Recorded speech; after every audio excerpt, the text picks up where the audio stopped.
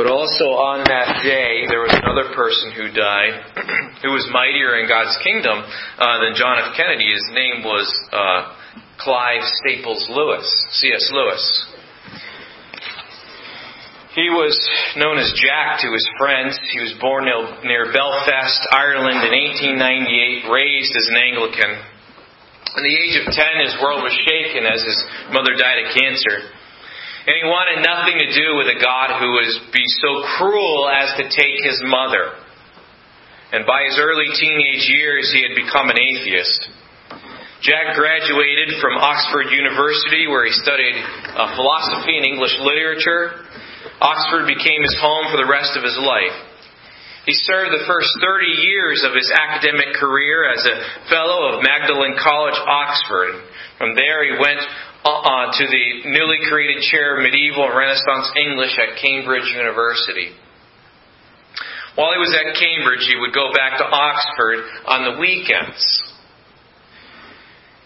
And in 1926, God began to tap on his heart. And he had a conversation with another teaching fellow of Magdalen College. He was surprised to learn that this tough-minded, cynical friend that he had known believed in the Trinity. And the news of that really challenged his atheistic presuppositions. 3 years later, God tapped on his heart again with a bus trip he took on a spring day in 1929. While he was riding along, he began to think about the philosophers he had read in his life. And as he began to think, he began to kind of put some of their teachings and mix them. And he began to actually think he could begin to conceive of a being called God. He didn't know anything about this God, but as he got off the bus, he knew that he had believed something he hadn't before, having been an atheist, that he believed that there was an absolute spirit or a God that existed. Some months later, he began to try to figure out what that would mean, who God would be. And Jack finally had to admit, long story short, that the God of the Bible was God. And for the first time in years, he prayed. The story wasn't done yet. The next step came on a September evening spent with a couple friends, J.R. Tolkien and H.V. Dyson. And as Tolkien and Dyson and Lewis talked, and all three of them were pretty intellectual, they discussed the authenticity and significance of the Christian faith. And Jack became more and more convinced that the events of the Bible had really happened. But it was 2 years later, in 1931, that the real conversion and turning point happened. One afternoon, Jack and his brother rode a motorcycle 40 miles to visit the zoo. And following them by car were 3 friends and a dog named Mr. Papworth. The Lewis brothers got there first, and they had time to relax, and so they were drinking before their friends arrived. And when the car pulled in, they shared a picnic before they went into the zoo. And dogs weren't allowed into the zoo, so Jack stayed behind to babysit or dog sit Mr. Papworth. And as Jack was relaxing in the park, he was kind of feeling tired from the 40-mile motorcycle ride. But he began to realize, as a thinker, he began to realize that he had come to an important conclusion that he hadn't even realized. So he began to realize what he hadn't realized. He knew that when he had left for the zoo, he did not believe that Jesus Christ was the Son of God. But somehow when he arrived, he believed that Jesus Christ was the Son of God and the Lord of the universe. And he can't explain it.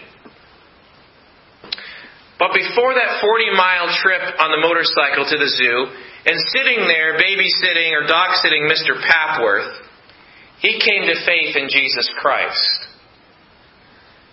And in 1941, of course, he burst onto the scene with some of his writings, the Screwtape Letters, the classic that explains Christianity to the atheists and skeptics, Mere Christianity, and the Chronicles of Narnia, etc. Those are just a few of his writings. And he's considered probably one of the most influential Christian authors of the 20th century. Quite a leap from the atheism of his youth. But there's something that's interesting about skeptics and atheists to me. It is this. That all of us have something that we hang our hooks on in faith. You have to have faith. Everybody has faith. Everybody hooks their life to some kind of a hope. Everybody wants to be sure. There's a movie that came out a few years ago, I think it was about 8 years ago, and it was called Religulous.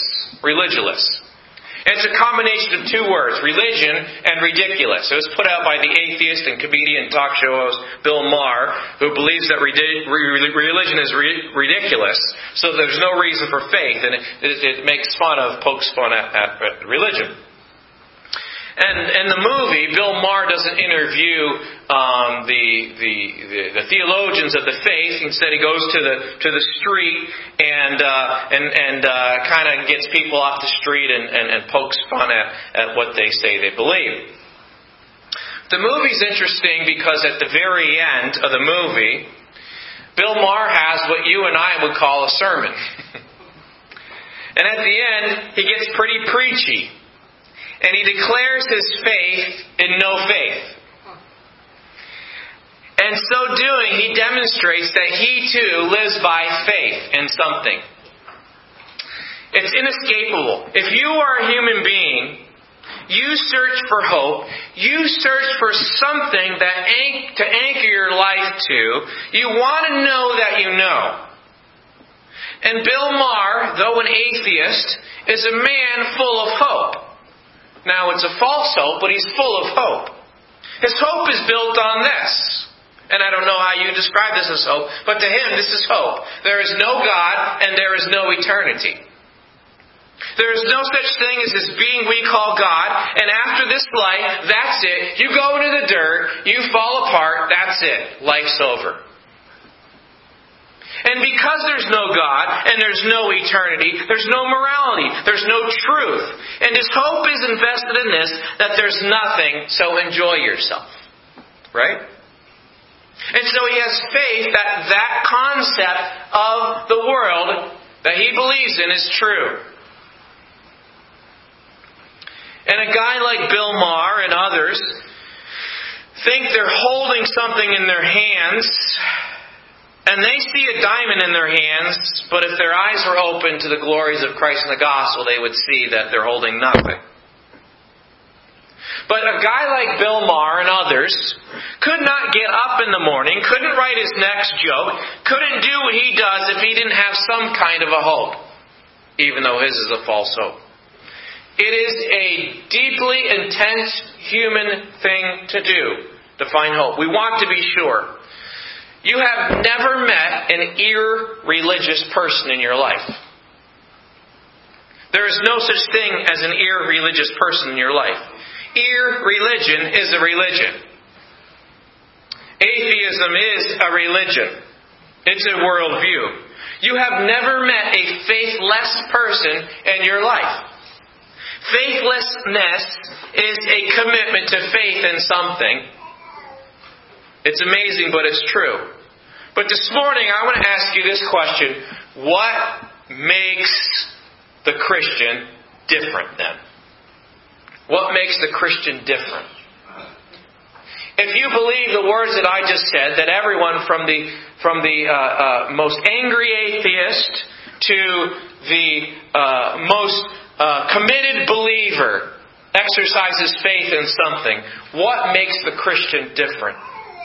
And I want to tell you this morning that what makes the Christian different is the object of his faith. He's not different because he exercises faith. He is different because of the object of his faith.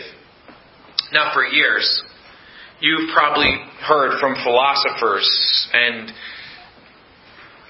editorials in magazines or newspapers that have predicted again and again the death of religion or the death of Christianity or the demise of faith.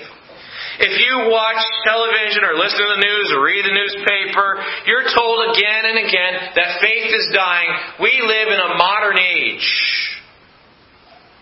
That religion is on the way out, and there are more and more people who are realizing that and turning to atheism, or turning to something else, skepticism or agnosticism, whatever you want to call it.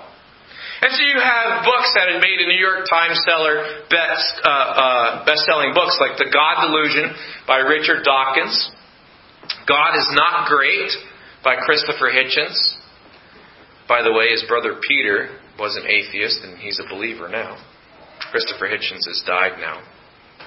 And there's a man who's given his life to research these claims. His name is Rodney Stark.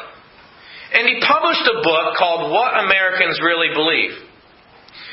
And he brings back a poll that was done way back in 1947 that asks a question about belief in God.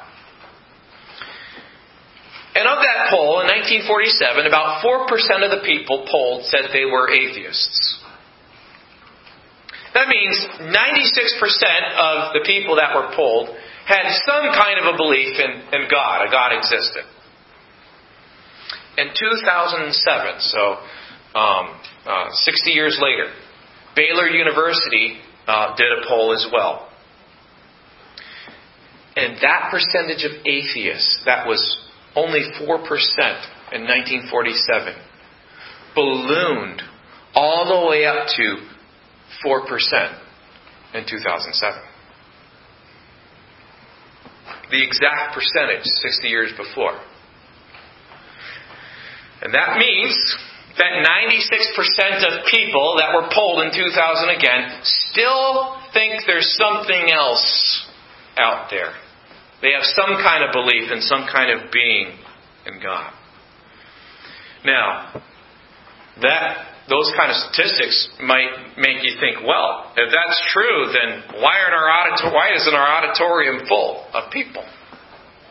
You would think that a lot of the problems we have in our society wouldn't exist.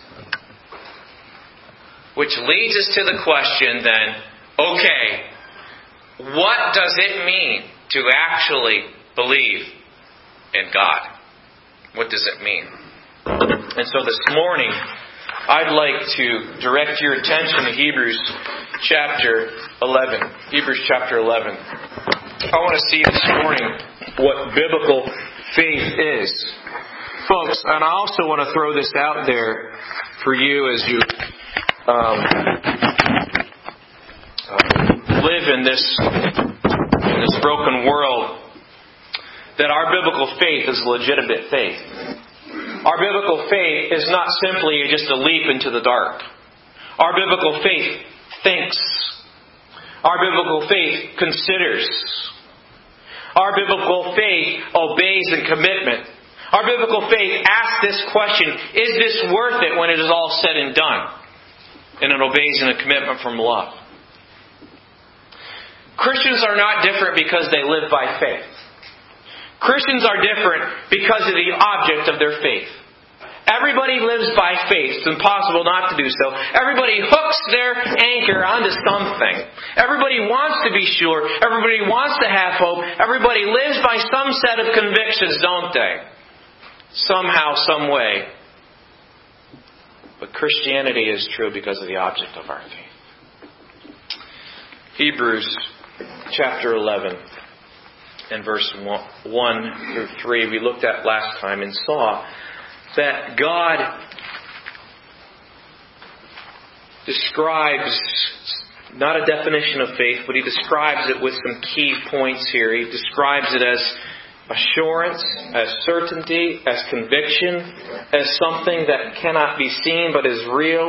And it is something, in verse 2, for by it the elders obtain a good report. For by faith God rewards His people. If you look at the end of the verses, In Hebrews chapter 11, verse 39, the Scripture says, "And these all, having obtained a good report through faith, received not the promise." Now you might wonder what that means. They didn't receive the promise, and trust me, we'll get there. But I want you to focus on that phrase, that these people that the writer of Hebrews is listing, they received a good report from the Almighty Judge through faith. That tells us something very important, doesn't it? And in Hebrews chapter 11, verses 4 through 7, he's going to give us 3 illustrations. And if you can think of this passage here as having panels. And the very first panel we're going to look at is all the people up to the flood that he highlights. After that, the next panel is going to be Abraham and the patriarchs, the fathers in Israel.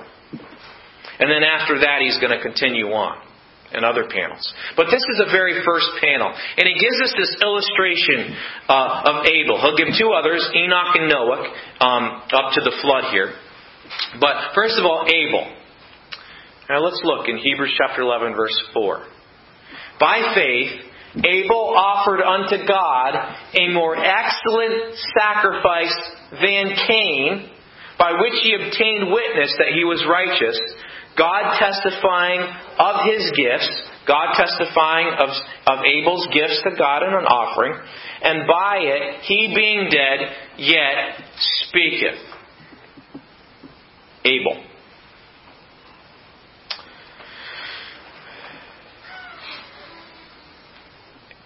Abel shows the relationship between faith and worship. Between faith and worship. I don't know if you've ever thought about the relationship between what you worship and faith. But Abel shows that relationship. Let me click to the next slide here. As we work through this chapter, you're going to see that faith is not just an intellectual, a mental assent. Like, yeah, I believe that's true. But every time you're going to read about faith, you're going to see that people did something by faith. That there was an action that followed faith. And so that leads us to this understanding that faith is an active thing. Faith is a commitment. It is part of understanding. Faith is understanding. There is some thinking that goes into it. And then there is also some action. Some action. And as we look at these 3 examples, I want you to understand this most important truth. That God finds pleasure in our active faith. God finds pleasure in our active faith. Sometimes we can picture God in a distorted way and see God as dangling the carrot in front of us, and then He jerks it away and says, you almost got it. But that's not our God, who is a gracious Father. Our God takes pleasure in faith. Now, what do you take pleasure in? Perhaps you take pleasure in donuts. Or perhaps it's shepherd's pie. That's your favorite. You take pleasure in shepherd's pie. Or perhaps you take pleasure in your gardening and you enjoy getting in the ground and tending the plants. Perhaps you take pleasure in building things. Perhaps you take pleasure in writing poems. Perhaps your idea of pleasure is a beautiful fall day like today, where you see the panorama of God's beauty in the leaves, and you like to paint. Or you just like to sit out there and enjoy it. Whatever it is that you take pleasure in, you understand that there is a joy, a delight in that. Perhaps it's watching your grandchildren play and reading to your grandchildren. Or perhaps it's time alone with your spouse. Whatever it might be. Perhaps it's a nap. Something you enjoy. Folks, God finds enjoyment. He takes pleasure in His people's active faith. That's pretty significant if you let that thought hit you between the eyes. And here we have a man, Abel, who, from the Bible story, offered this sacrifice of a lamb to God. Now, we're not told why he had to offer that sacrifice or how he knew how to do that. God must have passed on that revelation through his parents, or maybe in those days spoke directly to those people himself, God himself. We don't know. But it was required, apparently, for Abel to offer this sacrifice. His brother Cain does not have a sacrifice that is accepted by God, because apparently it wasn't done in faith. But this man Abel here shows us the relationship between faith and worship. Now think about that. This is years where a perfect creation is still fresh in their minds from what their parents had told them. Adam and Eve, Abel's parents, had told them about the creation, I'm sure, and how perfect it was, and then what they did to fall into sin. But then they probably had told them also the glory of redemption in one who would come from the line of Adam. One who would undo what Adam, their father, had done. And the glory of redemption in Adam's promise, one who would crush the head of the serpent while at the same time his heel being wounded. Abel, I'm sure, understood at least that much. And so Abel offers worship to an invisible God in a promise to come, something that he had not seen. Abel didn't have the experience that his parents had in the perfect garden. Abel was told these things. He was told what God had said. Abel hadn't seen the promise come yet. And Abel offers worship that is acceptable to God. Abel is propelled by a love for God in offering this worship. And I want you to see here that worship was an action, wasn't it? He had to take that lamb. He had to kill that lamb. He had to make that altar and put that lamb on that altar.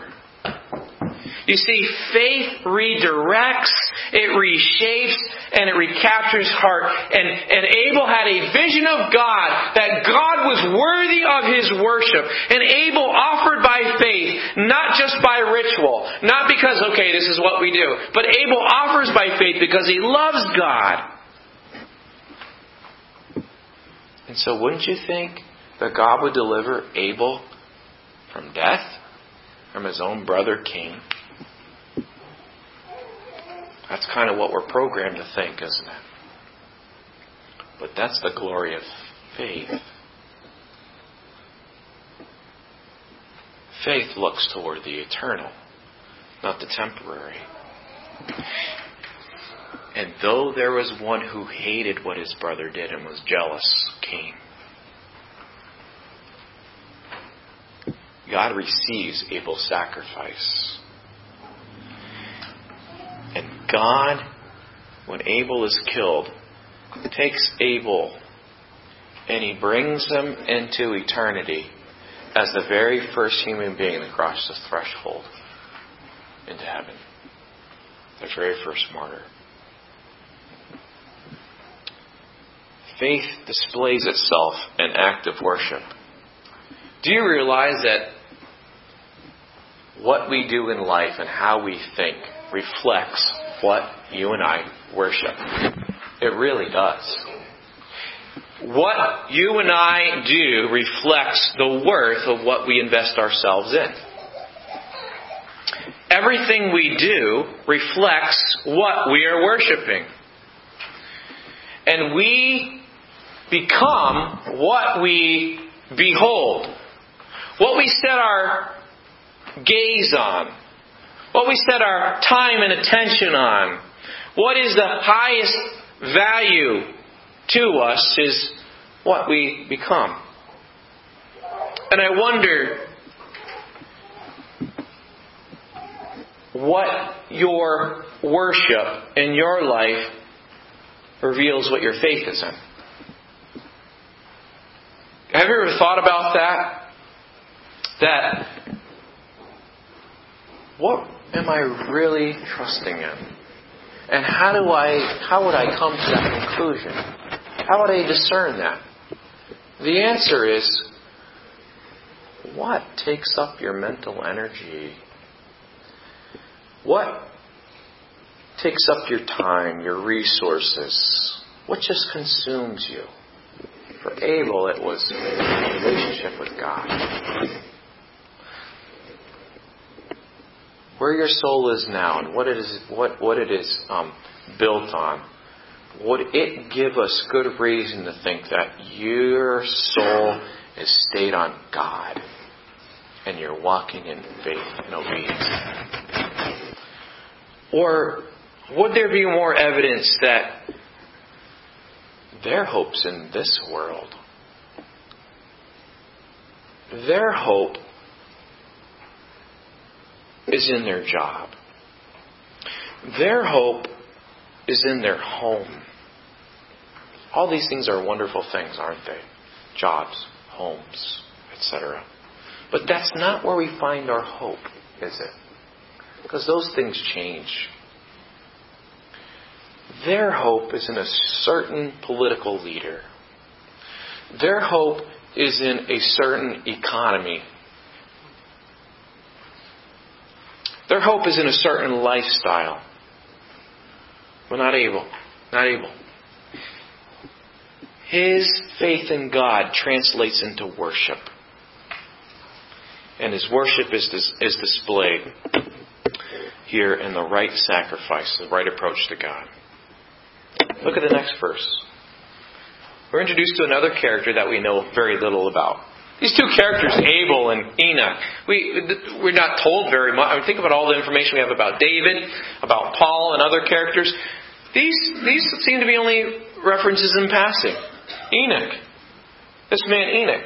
In verse 5 it says, by faith Enoch was translated, or he was exchanged, that he should not see death, and was not found because God had translated him. For before his translation, he had this testimony that he pleased God. Now, let me tell you a little bit about Enoch.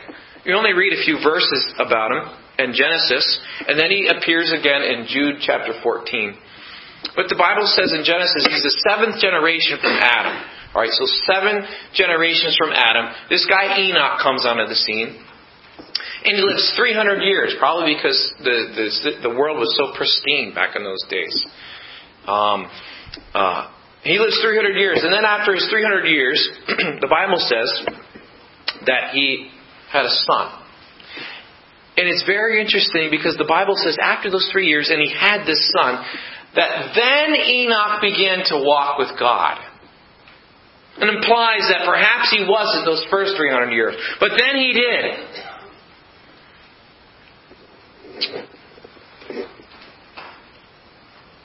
And you got to remember, when you read those genealogies in Genesis, up before the flood, Moses, through the Holy Spirit, is trying to show us that there's death and the world is getting worse and worse. And this is found in Genesis 5, by the way. If you look at Genesis chapter 6, it's like God says, that's enough. And He calls out Noah to build the ark. Get to that. And He destroys the world. But Enoch's day was not a nice day. The world had not gotten better and better. It had gotten worse and worse.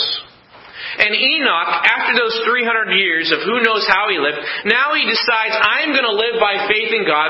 And he lives God's way in a very depraved world. In fact, if you read Jude 14, Jude chapter 1, verse 14, Enoch is quoted as saying, behold, the Lord comes with 10,000 of His saints, and He's going to judge the world which is just full of iniquity and ungodliness. So that tells us Enoch understood the day he was living and how wicked it was. But Enoch lives God's way in a very depraved world. He's obedient. Enoch does not live by what is going to make him temporarily happy, but Enoch lives by what gives glory to God and eternal reward. Enoch, can you imagine having 300 years to live and then say, okay, I'm going to change and live the rest of my life a lot better, and the rest of your life being even more than those 300 years? That's hard to comprehend. But Enoch, the Bible says, was translated that he should not see death and was not found. Enoch is the only one listed in those genealogies who it does not say, and he died. It says he walked with God, and all of a sudden he wasn't there anymore. God took him straight from this earth to heaven. The only other person I'm aware of that happened to was Elijah. And verse 5 says that he should not see death and was not found because God translated him. Why? For before his translation, before God took him off this earth, he had this testimony. He obtained this good report. Verse 2, right? He obtained this good report that he pleased God. He pleased God. That he had the pleasure of God in his life. That God found pleasure in his active faith. When all the world was falling apart, he surrendered his agenda. He reoriented his life around God, and he walked in obedience in God's will and purposes. And by the way, folks, just a side note here. It's never too late. 300 years it was for Enoch, implied. It's never too late to say, I'm going to walk by faith. Perhaps this is your day. But look what verse 6 says. It's like the writer of Hebrews says, on the basis of this guy, he says, Enoch pleased God. But without faith, it is impossible to please Him. And now he's going to say, here's how God is pleased. He that cometh to God, this whole book has been about approaching God, right? Cometh to God, must believe that He is, that He exists, and that He is a rewarder of them that diligently seek Him. This is pretty profound. It's pretty heavy now to think about it. He's telling us these two things that apparently were fundamental truths of Enoch's life. That God exists, absolutely. He absolutely exists. Now, maybe there's some people struggling with that in here, I don't know. But probably most of us have come to the conclusion that God exists absolutely. That He did not come into being, He will never go out of being. He is not becoming, or He's not growing, He's not changing. He says in Exodus, I am who I am, is what He says. That is His name. He absolutely is. And therefore, God is pleased when this absolute existence, that I am who I am and there's nothing that's going to change that. God is pleased when we embrace that truth. When He is known and embraced for His absolute existence. He's pleased when that's reflected in our lives. But that's not it. Because behind this truth that God exists, is that He says, and he must believe that that God is a rewarder of those that diligently seek Him. Behind that truth that God exists is this truth that God rewards. So it tells us something, if you read in between the lines, that our life on this earth matters for an eternity. It echoes in eternity. This little tiny line of my life here and this vastness of eternity past, eternity future has some consequences into eternity. And if I understand that God exists and He's also a rewarder, that tells me something else about God. If God can reward, now follow me on this. If God can reward those who diligently seek Him, hear this. That must mean that God is so full, that God is so sufficient, that He overflows like a bubbling fountain. And rather than needing my service, because need is a creature word, Tozer said. None of us are, we're needy because we're creatures. God is creator. He doesn't need anything. Rather than needing our service, He is like a never-ending spring of life and energy and joy and beauty and goodness and power. And so therefore it pleases God when we come to Him as a fountain of sustenance and a firmness. He delights in that.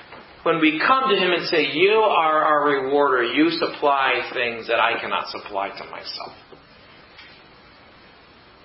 And that must have been behind what Enoch was thinking. Maybe Enoch wouldn't have put it in those terms, but there's some fundamental truths there that drove Enoch for hundreds of years. That's a lot of sunrises and sunsets. I mean, we lived, the psalmist says, the 70 and 70 years, and maybe, if God's gracious, 80 years. And now in our day, people are living longer and longer, right? How many of you like to live hundreds of years?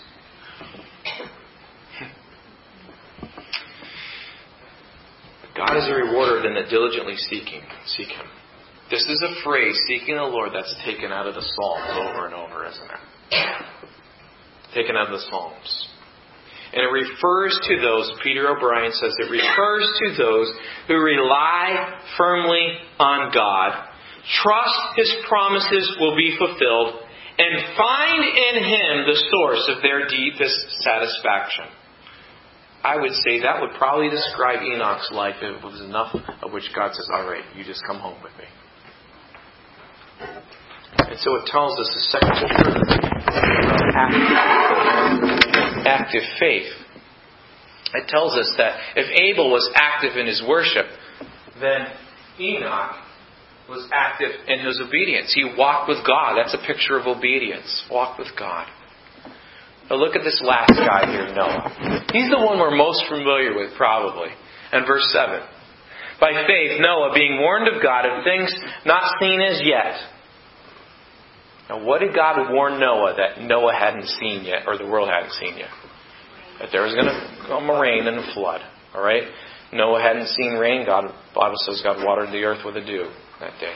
There's going to be rain, and it's going to be so much rain. He didn't just say, okay, it's going to rain one day, and that's going to be totally new to you, Noah. He says, there's going to be a flood, which means it's going to rain and it's not going to stop raining. All at once. And he says, Noah, you build this ship, this boat, and you take every kind of animal, and he tells them what to do, and you get your family, you get on that boat. And another place in the New Testament tells us that Noah preached to the world for 120 years saying this flood's coming. And nobody listened. So by faith, Noah, being warned of God of things not seen as yet, moved with fear. Fear can be a proper motivation, by the way. The word fear means reverential fear. He saw that God, what you said is true. This warning is true, and I'm going to take it seriously. And he did. Moved with fear, prepared an ark to the saving of his household, by the which he condemned the world and became heir of the righteousness which is by faith. Here we have a guy who shows us that faith endures. Faith endures. Noah and endurance. Faith and endurance. Active faith endures. Noah put himself under God's word. And he submitted to the warnings, the loving warnings, and God's solution. Isn't it wonderful that God warned and He didn't say, and there's nothing you can do. He gave him a solution, didn't He? You know what this means? This means that my mind, my heart, my will needs to be under God's truth. That's what true faith is. It puts my heart, my mind, and my will, my commitment. Sometimes we say my mind and we stop there and we think, yeah, I know it's true. But it's being committed to God's promises. Noah was a man who probably had to conquer his fear of man, didn't he? Noah feared God so much that he didn't fear man. Or he didn't allow fear of man to become an obstacle in his life. How do I know that? Let's imagine the first 10 days of building this ark. After telling everybody it's going to happen. A year goes by. 5 years, and they got the wood ready. 120 years he's doing this, right? Now what if Noah says, yeah, I believe you, God. This rain's going to come. It's going to flood the world. That's awful. That's all he did. Is that faith? Nope. He builds the ark. He builds that ark. Can you imagine the jeers he heard? He had to be the talk of the neighborhood, to say the least. Probably the talk of the world. I mean, if this was going on for 120 years, this had to be the ongoing joke. Yeah, he's still doing that, right? But he's not fearful of that. He fears the one with whom he has to do. The one with whom he will give an account of. And folks, what do you fear? What do you fear? What do you and I fear? What holds us back from obeying God?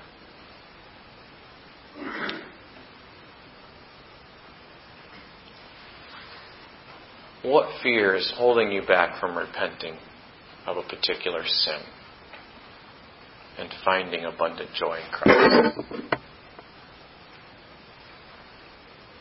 I'm going to let the Holy Spirit start naming things in your mind. Faith is greater than fear, isn't it? What holds us back from taking the steps of obedience that we know? I mean, it's not like, I'm not talking about things, maybe I'm supposed to go to the other side of the world and be a missionary to Africa. That might be true. But what about the day-to-day stuff? Or maybe it is that thought. Maybe God's put that on you and you're holding back on that. I don't know. Well, what is it? Noah by faith endures. He goes on in spite of fear. And the Bible says when that flood came, Noah's faith in comparison to the faith in the other things that the world had. Now, I don't know what it might have been. Maybe this guy he built his faith in his job. And so God's warning there was a flood going to come. His faith in his job was so anchored, he's like, no, I got to stick this one out here. I'm trying to move up the corporate ladder. Not a bad thing, right? But misdirected. Maybe this particular individual here in that flood era was building their life on finding pleasure in all kinds of sexual immorality. And he thought, that's what's going to give me joy. But God said the flood's coming. And he continued on his way and he faced the waters, didn't he? Maybe it was this guy over here who had built up the reputation among all his friends, and they thought he was a certain way, and he didn't want them to see who he really was and vulnerable. And that's what led to his drowning death. But Noah and his family, it was, we fear God more than anything, and we're going to do what He said. That's real faith. We have 3 examples here. All of us put faith in something, don't we? Why not the truth? Why not the thing that doesn't change? Because we're to be a people whose faith is greater than our fears of what this world might become or what could happen. And in the rock-solid promises of God. This man Noah had faith in God's Word, and it enabled him to endure, active faith through endurance. But I want to tell you to close this out here this morning. As I said this morning, what makes Christians different is the object of our faith. Our faith is to be rooted in a Jewish man who's called God,